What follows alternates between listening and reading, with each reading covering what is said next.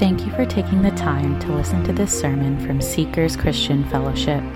We believe that God's Word completes the believer, making them fully equipped men and women of God, ready for every good work. It is our prayer that through this message, you're challenged by the Word of God, built up in love for God and one another, conforming to the image of Jesus Christ.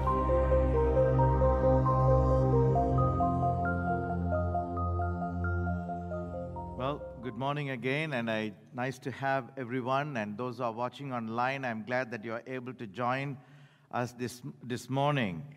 We are on the series of the book of Colossians, and I love to give this title, the Tour de Colosse. And believe it or not, we are on the 18th day of our tour. And we are in the third chapter. We are almost coming to the very end of the third chapter. Even today's subject is more, I would say, more preaching than teaching. But yet we are going to touch on some sensitive points as we go through this, which are very useful for individuals as fathers, mothers, husbands, wives, and children. So I want you to pay attention to this as we go through this, and you can take down your own notes as we make some cross-references to the scriptures. So please open your Bibles to Colossians chapter 3. Even though you heard the passage being read from verse 18 to 25, I'm going to only focus from 18 to 21, and then we move on. So let me give you the context so that you understand what we are going, and you know the context very, very, very well by now. Now, Paul is addressing to the saints in Colossae. There was a problem they were facing about the false teachers. So the first two chapters, he's talking about how the teachings of Christ and Christ himself are superior. And third chapter that we are looking at is transition from the theoretical part to the practical part of how do you live.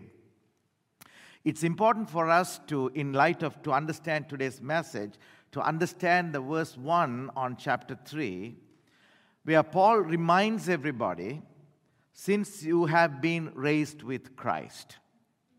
Since you have been raised with Christ, meaning that because you are believers, because you are the saints. And he said that you must seek and set your minds on things above, and where Christ is seated at the right hand of God, and where their life is now hidden with Christ in God. And that's how Paul starts this. Then, of course, he spells out their behavior, and we looked at the various behaviors about sexual immorality and greed and anger and do not lie. And then we looked at last Sunday, because you are a believer, that's important, that you have to wear different clothing. That's what we looked at last time. So Apostle Paul is talking about the new man with new clothing. The new clothing is worn by the believers. So it is every one of us, we believers. So when you wear this new clothing, church, you begin to impact the surrounding. It's not only just personal, but it's relational. It's not just personal, but it's relational. It affects the other people in your life because we live among other men and women in this community. So we have an impact on the society in which we live. That's exactly what Paul says in these verses that we're going to look at. So if you look at the verses 3:18 to 4:1 is what I'm supposed to cover. Paul is talking about the responsibility that we have in wearing this new clothing. This new clothing will have two spheres of influence in the third chapter. One is in our own homes, and the secondly, in our own society. So those are things that he's talking about. So let me break it down for us to understand. I've given the title, Building a Christian Home. And the two things that we can look at is our lives at home. It starts at home. That is from verses 18 to 21. And then we have our lives at work or outside. So even the lives at home is being broken into four components. We look at about wives, about husbands, about children, and about parents. And lives at work is bondservants and masters in our workplaces. So that's what you're seeing there. Now, like many other Greco-Roman moral writings, 4 of the New Testament letters contain passage with instructions for particular groups of people within the Christian homes or the households. So, since they are similar to legal and moral codes of conduct, these texts that we are going to study today is called the household codes. So for those who are interested, I'm just going to show you a different passage of scriptures where you can see the household codes written by Apostle Paul and Apostle Peter. So in Colossians, in Ephesians, in Titus, and in Peter. So let me start by asking you the question, what was God's original design for the family? Church, sadly, when you think about this, many don't have great memories. Many. Some of us may, but most of us don't. We don't have great memories about families. In fact, in the scripture, I don't know if you ever noticed this, there are only 4 chapters without sin. Genesis 1 and 2, Revelation 21 and 22. So, therefore, even the scripture has many tragic stories about families. That's what they're seeing in the scriptures. It shows the devastating effects sin has on the family. Take Adam and Eve. They sinned and Adam responded by blaming his wife. They parented 2 children, Cain and Abel, and one of the sons killed the other. And we look at Abraham, God's chosen man. He married 2 wives, breaking God's design, and he eventually kicked 1 wife and a child out of the house, and we still have problems in the Middle East. Jacob married several wives like his grandfather, and we see that his 12 sons eventually sold their younger brother into slavery. I want you to notice the family feud that's happening in the Bible. Men of God. David too espoused many wives, and his son raped his half-sister. Then that daughter's brother Absalom killed the son that raped her. Imagine family feud. When we consider the biblical narrative, we see many family relationships that were broken by sin. Church, even today, 6,000 plus years after, the story is no different at all. It's the same. Sin still destroys family relationships. And therefore, we don't have great models of God's design. In fact, today, when we see the effects of sin, we can see it even in the redefinition of marriage. In some cultures, men can take many women as wives. And today we know that homosexual marriage is acceptable. The definition has been changed, it's been redefined. So the question is, what is God's design for the family? How can we have the relationships God meant us to have? So a personal challenge to every one of us. There's one thing to talk about theory, is another thing to personalize the message. So let me ask you a question here to every one of you. Because you are either a husband or a wife, a father or a son, or a daughter or a mother, whatever. You fit into one of those roles. So the question is this is a question for you. Are the relationships I have with my family, my wife, my husband, my son, my daughter, my father, my mother, is it a proper reflection of my heavenly standing in Christ? That's the question. Let me ask the question again. Are the relationships I have with my family, whatever the role that you play, is it a proper reflection of my heavenly standing in Christ? So Colossians chapter 3, Paul says that one's relationship with Christ should affect everything. If you are a believer, Paul says, it will affect your relationship. So church, when you have a problem in your home, who should you be blaming first? Who should you be looking at? Look at the mirror. Don't look anywhere else. So Paul begins this chapter talking about the believer's new position. So let's go back to verse number 1 again. If then, what does that mean? ESV says since, or because you are raised with Christ. Seek those things above, or set your hearts on things above, where Christ is sitting at the right hand of God. That's how Paul starts this passage. So what do you seek? Those things above, because you are raised with Christ. You are wearing new clothing. That is why you have to seek. So what about our relationship? How should my position in Christ affect my family life? How should my position in Christ affect my social life? That is what Paul is addressing in this passage that you heard being read today.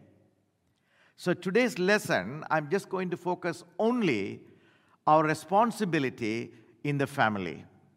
That's all I'm going to do, because we won't have time to go through everything. So with that being said, let's dive into today's text, verse number 18. Wives, submit to your own husbands as is fitting to the Lord. Yes, you heard it right. Wives, submit to your own husbands. The word own is important as well. As is fitting in the Lord. You know, I can certainly see wives and the women are looking at me saying, Pastor, you're opening a big can of worms here. Because church, come on church, let us see what the scripture says. This is not my opinion. I want you to come along with me as I try to unwrap this text. What does it mean by wives? Submit to your own husbands as it is fitting to the Lord. If you look at the New Living Translation, it says this, wives, submit to your own husbands as it is fitting, follow along, for those who belong to the Lord. New Living Translation, for those who belong to the Lord. So what Paul means is that a wife must submit to a husband because this is fitting or appropriate in a position in Christ. That's why you submit to the husbands. So the moment you hear the word submission, you get tight-fisted, because this word often carries a very nasty connotation in our modern-day society, the word submission. But it must be noted, church, that submission does not mean inferiority. It does not mean that. Submit is actually a military word. The word simply means to arrange under rank.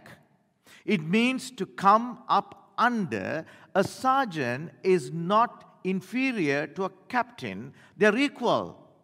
Their roles are different. However, to have order in the military, authority must exist in the relationship or chaos will ensue. Church, I worked for a longest time for a contracting company, and as a person responsible in my later positions as a VP for engineering for nearly 20 years, I have to submit to the consultants. I want you to understand this. Some of whom were less qualified or less experienced than me. I have to submit because of the ranks in the construction industry. I need to submit to the authority. It does not mean I'm inferior. It means that is my role that I have assumed in the industry. Because the consultants are answerable to the clients for whom the project is built. That order will bring sanity. In the same way, when God made the husband and wife relationship, He made it with the order so that it would function properly. So submission does not imply the wife is less than husband, for the scripture clearly proclaims, listen to this, every one of you, Galatians chapter 3:28, there is neither Jew nor slave, Greek, slave nor free, male nor female, for you're all one in Christ. That's what you're seeing in Romans 3:28. So still the question remains, church, why is the woman called to submit to the man when they're equal? How is it reflected in the rest of the scripture? That's the question. The answer to this, we need to go back to the creation story, the creation narrative. Now, watch as the words appear on the screen. Genesis 1:26-27. Listen carefully, church. 26. Then God said, come along with me, please. Let us make man in our own image, according to our likeness. That's what God said. Let us make man in our image, according to our likeness. Verse 27. So God created man in his own image. In the image of God, he created him, male and female, he created them. I'm just going to leave this passage on the screen for a minute for us to digest this. 26, God said, let us make man in our own image, according to our likeness. Verse 27, so God created in his own image, in the image of God, he created them, male and female, he created them. So if you go to the creation narrative, we see that the Trinitarian God made man in his own image. He made two people, listen church, who would become one flesh. You see, leave to cleave. You become one flesh. You're not two anymore. So in marriage, the male and the female come together as one unit. That's a reflection of the Trinity. It's a reflection of the Trinity. How do we see this, you may ask?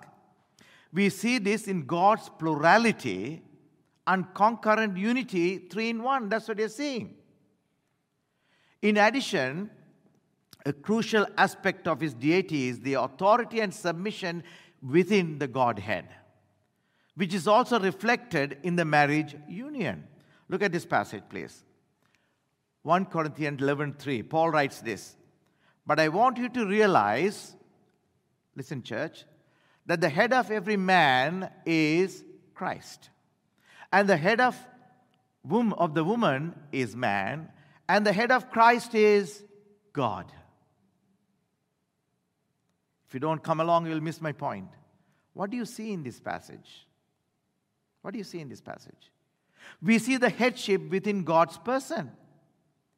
God is the head of Christ. So what you're seeing, even though God the Father and God the Son are co-equal, and you have learned that, the Son submits to the Father. He obeys the Father. Now, Christ is in no way inferior to God, but he submits to God, to the Father. In the similar vein, when God made male and female in his image, and he brought them together in marriage, he put authority and submission in that relationship, because you see authority and submission in the relationship of the Trinitarian God, within the three of them. The head of the woman, probably better slated as head of the wife, is man. The marriage relationship is a reflection of the Trinitarian relationship. The unity and the authority in the marriage is a reflection of how mankind is made in the image of God. So, what do we see today, church? The fall brought in calamity in this union of marriage. It is sin. Look at this verse. Genesis 3:16. It starts this way. I put only the part that's relevant for us. To the woman he said, I will greatly multiply your sorrow and your conception. In pain you shall bring forth children. It'll another day for us to discuss that in detail. But I want you to focus on the second part. Your desire shall be for your husband, and he shall rule over you. When is God saying this? After the fall. Not before. After the fall. And God is telling the woman, your desire shall be for your husband, and he shall rule over you. So what does that mean? Your desire shall be for your husband. New Living Translation, look at this.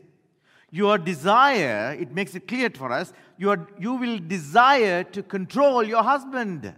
That's what it means. That word desire, that's what it means.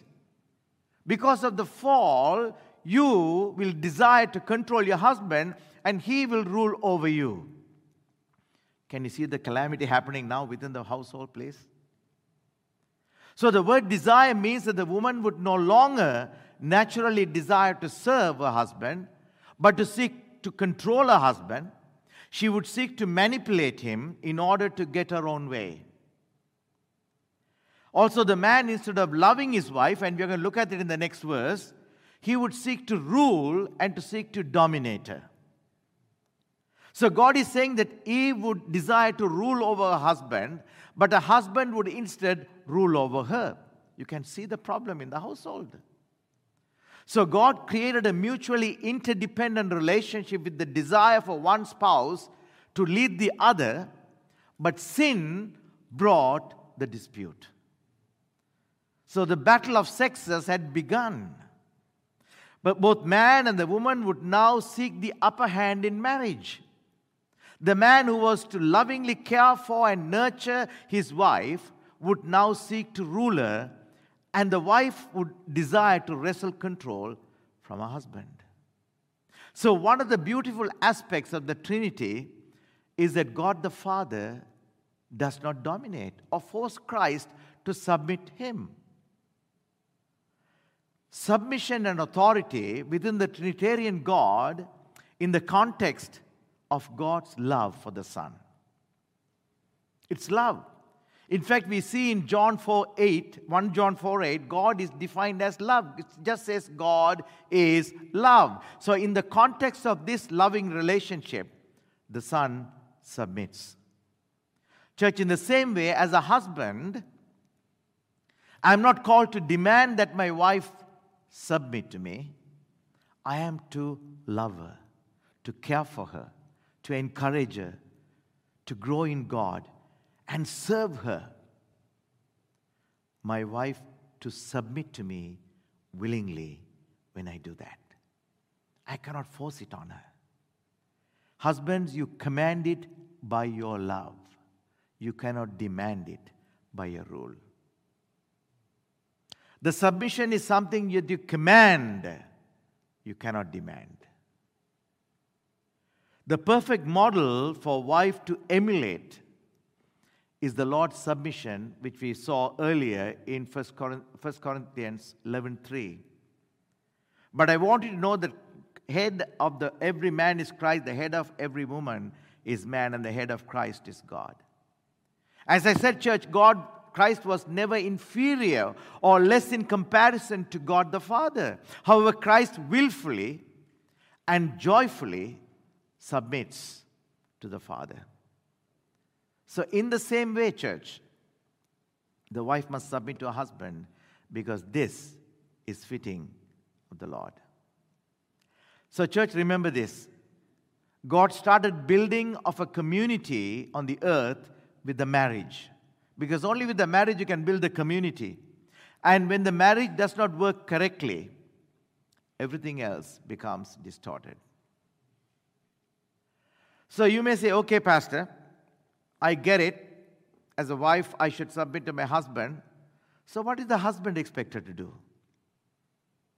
These are genuine questions that we ask. What is he expected to do? That's what you see in the next verse. Husbands, do what? Love your wives. Husbands, love your wives and do not be bitter toward them. Here's the point I want you to understand. Looking at the context in the Greco-Roman world, this statement that Paul is making, or the Holy Spirit is making through Paul to the saints in Colossae, is actually a pretty radical statement. For the recipients of this message, this is a radical statement. Why? William Barclay, in his commentary, he says this: under Jewish law, a woman was a thing, the possession of a husband, just as much as his house or his flocks or his material goods. She had no legal rights whatsoever. Imagine, church, so Paul's teaching, telling the man, you love this thing. It ran against the sway of Jewish and Greek society. So Paul, in his letter to the Ephesians, he puts it more clearly what this love truly means. You remember, church, at the very beginning of the introduction, I told you there were 2 letters that were sent. And one was the letter to Colossians, and the other one is the letter that was written to the church in Laodicea. And the scholars have said that this is the letter of Ephesians. So when you look at, the letter of Ephesians is a circular letter. It is meant to be read in every church. It applies to us. See what Paul says about the role of the husband. Husbands, you can't take it lightly. Every one of you. Those who are married, those who are engaged to be married, this is a serious responsibility. If you are not prepared for it, don't get into marriage. We witnessed one yesterday, and this is exactly what I told Keith. If you are not ready with this, don't get into marriage. It's a serious responsibility. Look at this, church. Husbands, love your wives. How? How do I love my wife? Just as Christ also loved the church and gave himself for her, that he might sanctify and cleanse her with the washing of water by the word. These two go hand in hand, submission of the wife and love of the husband. Remember, God and Christ. Submission and love. So, women and wives, I want you to listen carefully. I read a survey in preparing this message, the top 10 reasons why men fall out of love. Women, listen carefully. Husbands, these are not excuses for your behavior, but this is what the secular world is telling me. Listen. He doesn't feel admired or appreciated. Too much negativity in the home. You are fundamentally incompatible. It wasn't love to begin with. The emotional intimacy has disappeared. You are too clingy or needy. He can't be his true self with you. You don't meet his needs. This is when one survey says why men lose their love in their wives. Let us for a moment assume, church, all the husbands, that all of this is true of you. So I'm talking to the wives of the women.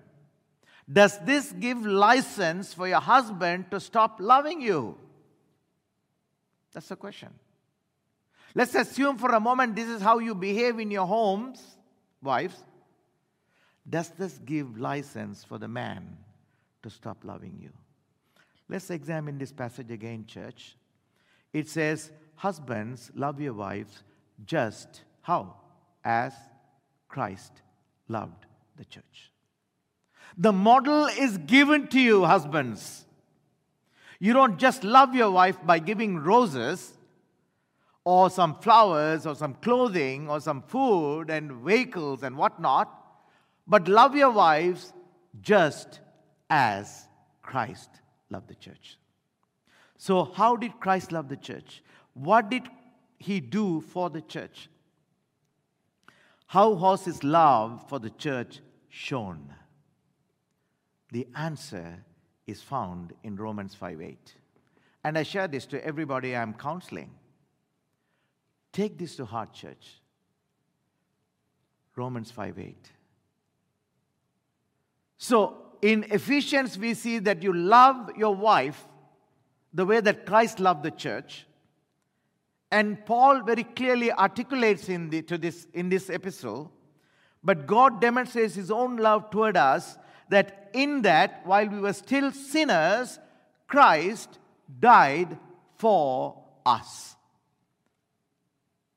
That is the demonstration of love. That is how God is expecting husbands to love your wives.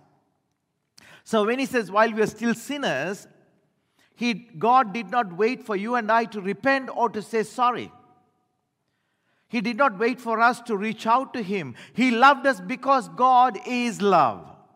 While we were still ungrateful, unethical, unspiritual, and we were ugly, He chose to love. Husbands, that is what you have been called to do. When you do that, she will submit. That is what we are called to do. So when Colossians 3:19, we looked at, it says, husbands, love your wives, do not be bitter toward them, meaning do not be harsh with them. If you truly understand that, you both are together as one body because you live to cleave. When she is hurt, you must feel the pain. When she is crying, you must feel that anxiety. If not, you have not come together as one unit. Do this exercise. Just pinch your leg and see whether you are hurting. Yes, you will. Because a leg is part of your body. So if you are truly be united, you will sense it. When was the last time you treated your wife harshly? You failed as a husband. If I am to go one step further, to show you your responsibility, most of you husbands and men will be surprised. You may feel guilty. Look at this. Husband, love your wives just as Christ also loved the church. And he didn't stop there. He says that he might do what? Sanctify and cleanse her with the washing of water by the word. What does that mean, church? You have been asked to love your wife so that he might what? Sanctify and cleanse her with the washing of water by the word. It means when a husband's love for his wife is like Christ's love for his church, he will continually seek to help purify her from any sort of defilement. He will seek to protect her from world's contamination.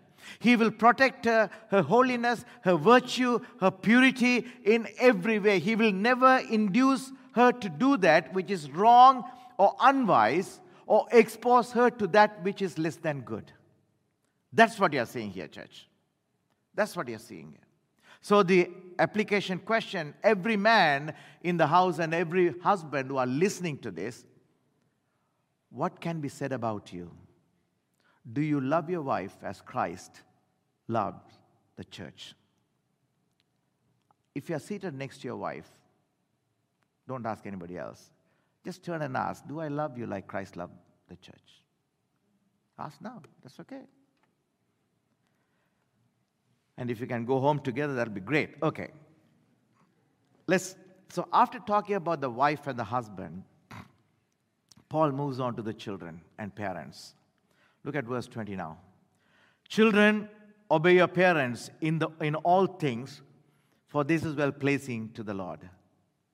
What is Paul saying here?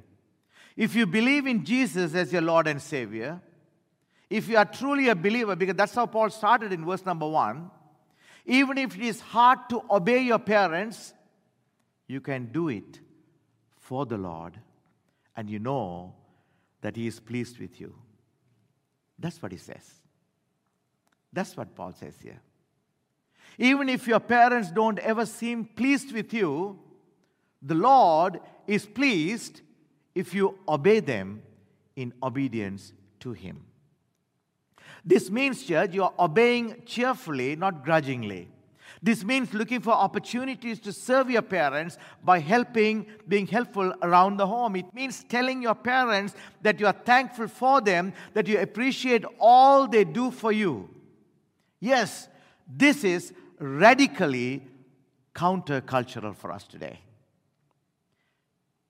But it is pleasing to the Lord. You know, church, when you look at our world today, it is marked by a lack of authority. Children, they no longer obey their parents. Students have no respect for teachers. I remember when I was growing up, Even on the streets, when you see your teacher, you step away from the street and just give her respect. It's out of respect. But I was teaching in Seychelles, and you know what? I still remember the first day, they call you like this sometimes, the students. Come here. Growing up, we can't do that, Brother Bruno. We will be standing upside down in the school. But today, come here. Employees, we dishonor the employers. Everyone denies the authority of God. But Scripture declares that when society has gone to these extremes, they will ultimately come under the curse of God and His judgment. Please listen to this passage, and I want to take this seriously. Isaiah passage. This is the characteristics of Israel right before God judged them by Assyrians. See what happens. Youths oppress my people. Women rule over them. Oh, my people, your guides lead you astray. They turn you from the path. Oh, Lord, the Lord takes His place in court. He rises to judge the people. You may say, Pastor, you don't know my dad, how abusive he can be. You don't know my mom, how wicked and shrewd she can be. How do I obey them? When they ask me to do immoral and unethical things, when they are not walking in the paths of righteousness, they are not a good example. When the wickedness rules and when their instructions violate the law of God. Church, please note that this obedience that Paul is asking us to do has limits. Children should not obey anything that would violate God's word and their consciences. We see, like the apostles, when they were commanded by the Pharisees to no longer preach in the name of Christ. In Acts chapter 5, we see this. This is what they said. We must obey God rather than man. So Paul addresses these behaviors of the parents in the next verse. So we're going to talk about parents. But children, remember this. Other than the exceptions where the parents are asking you to sin, your implicit obedience to your parents pleases the Lord. I always said this. My dad used to say, comply and complain. Do it. We talk about it later. And I reap the benefit of that today as a man, old man, thinking back. So let us see what the response to the parents are.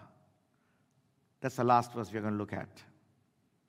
Paul moves from the children, obey your parents. He talks about the responsibility of the parents. All of us are guilty of this. Verse 21. Fathers, do not provoke your children, lest they become discouraged. Do not provoke means to stir up, often to anger or to a fight. Fathers can provoke their children to anger and rebellion and discouragement in many ways. Let us examine a few. I want you to ask yourself if this fits you. I'm going to show it on the screen for you. Number one, behaviors that provoke our children. Number one is unpredictability. A kid never knows if his dad will blow up over a minor infraction or will let a major offense go by. He don't know how you'll react. Number two, unreasonableness. A parent won't listen to the child's explanation or consider the circumstances before passing judgment. The moment you hear that the child has done something wrong, you are not there to listen to the analysis behind this, why, the reason why it happened. You are already thinking about how do I punish him? When can I hit him?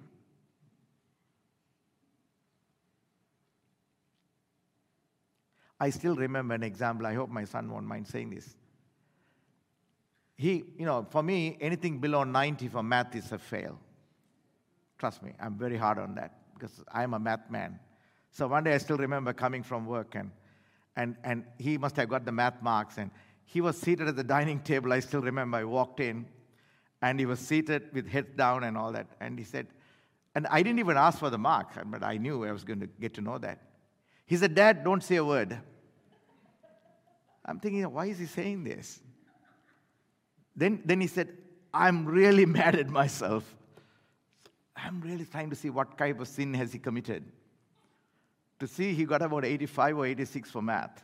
And he knew how serious I am. But when he said that how mad I am about myself, honestly, I learned a very powerful lesson as a father. Because when children make mistakes, they know it's a mistake. They regret. But you could do one of two things. You can make it worse, or you can work with them.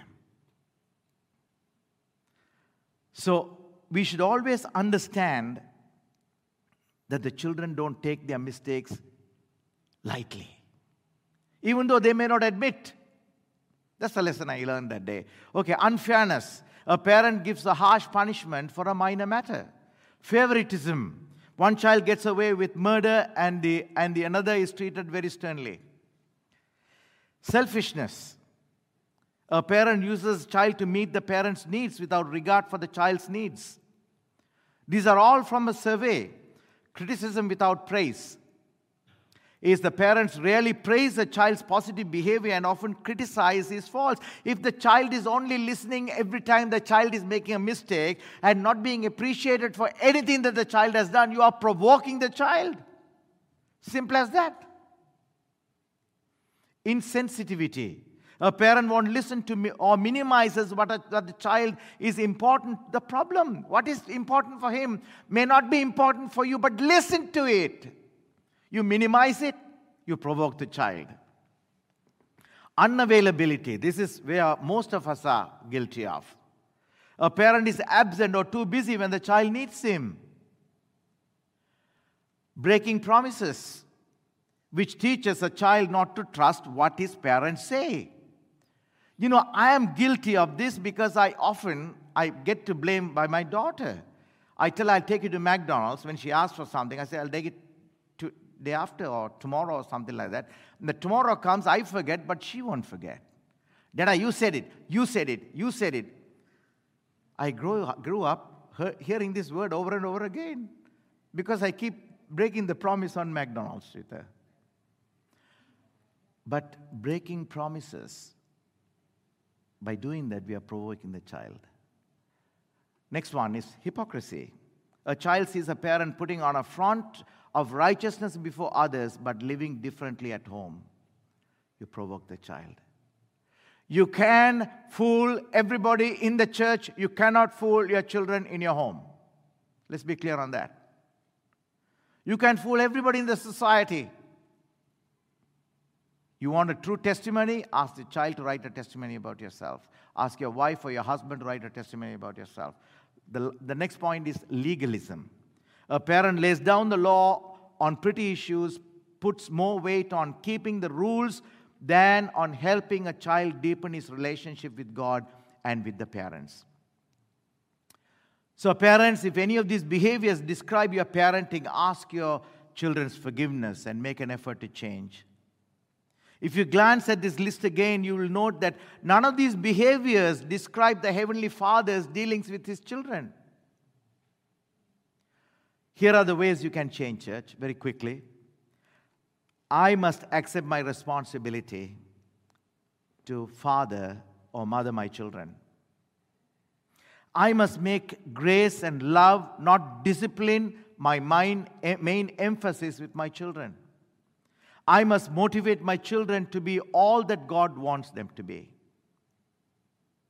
I know, having raised 2 rowdy kids in my own home, here is what I learned from my father, and I pass it on to you.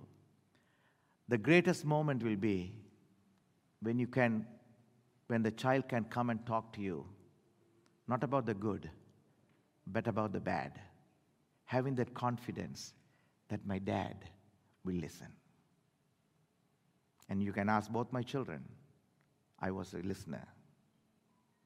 So they could come and share the good, bad, and the ugly. You have won them if they are able to share the good, bad, and the ugly. Only you will know as a parent. Can they come and tell you the bad things? Good things, yes. Bad things. Parents, if it's not a battle of prestige with your kids, remember that if they feel intimidated, they will seek worldly counsel, which will be contrary to the Word of God and the ways of God. So do not provoke children. Do not make them discouraged. So in conclusion, this is what Paul is telling this church. To the believers, exhorting a change of behavior. He says, wives, submit to your husbands. Husbands, love your wives. Children, obey your parents. And parents, provoke not your children. And Paul moves on to talk about a Christian in a workplace, which we'll catch up next time when we are together. Can I ask you all to rise, please, and the worship team to come? I'm just going to pray before we sing this song. Let us pray. Let's wait for the worship team to come. Let's pray, and then we'll join singing the last hymn.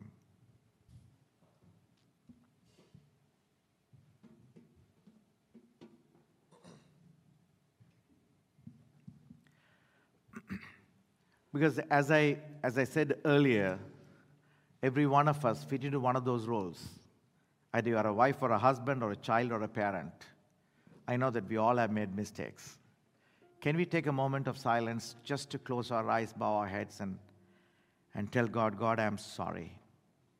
In light of what I have heard, help me to change, to be a good wife, to be a good husband, to be a good child, to be a good parent, because I am a changed person, because I am a believer.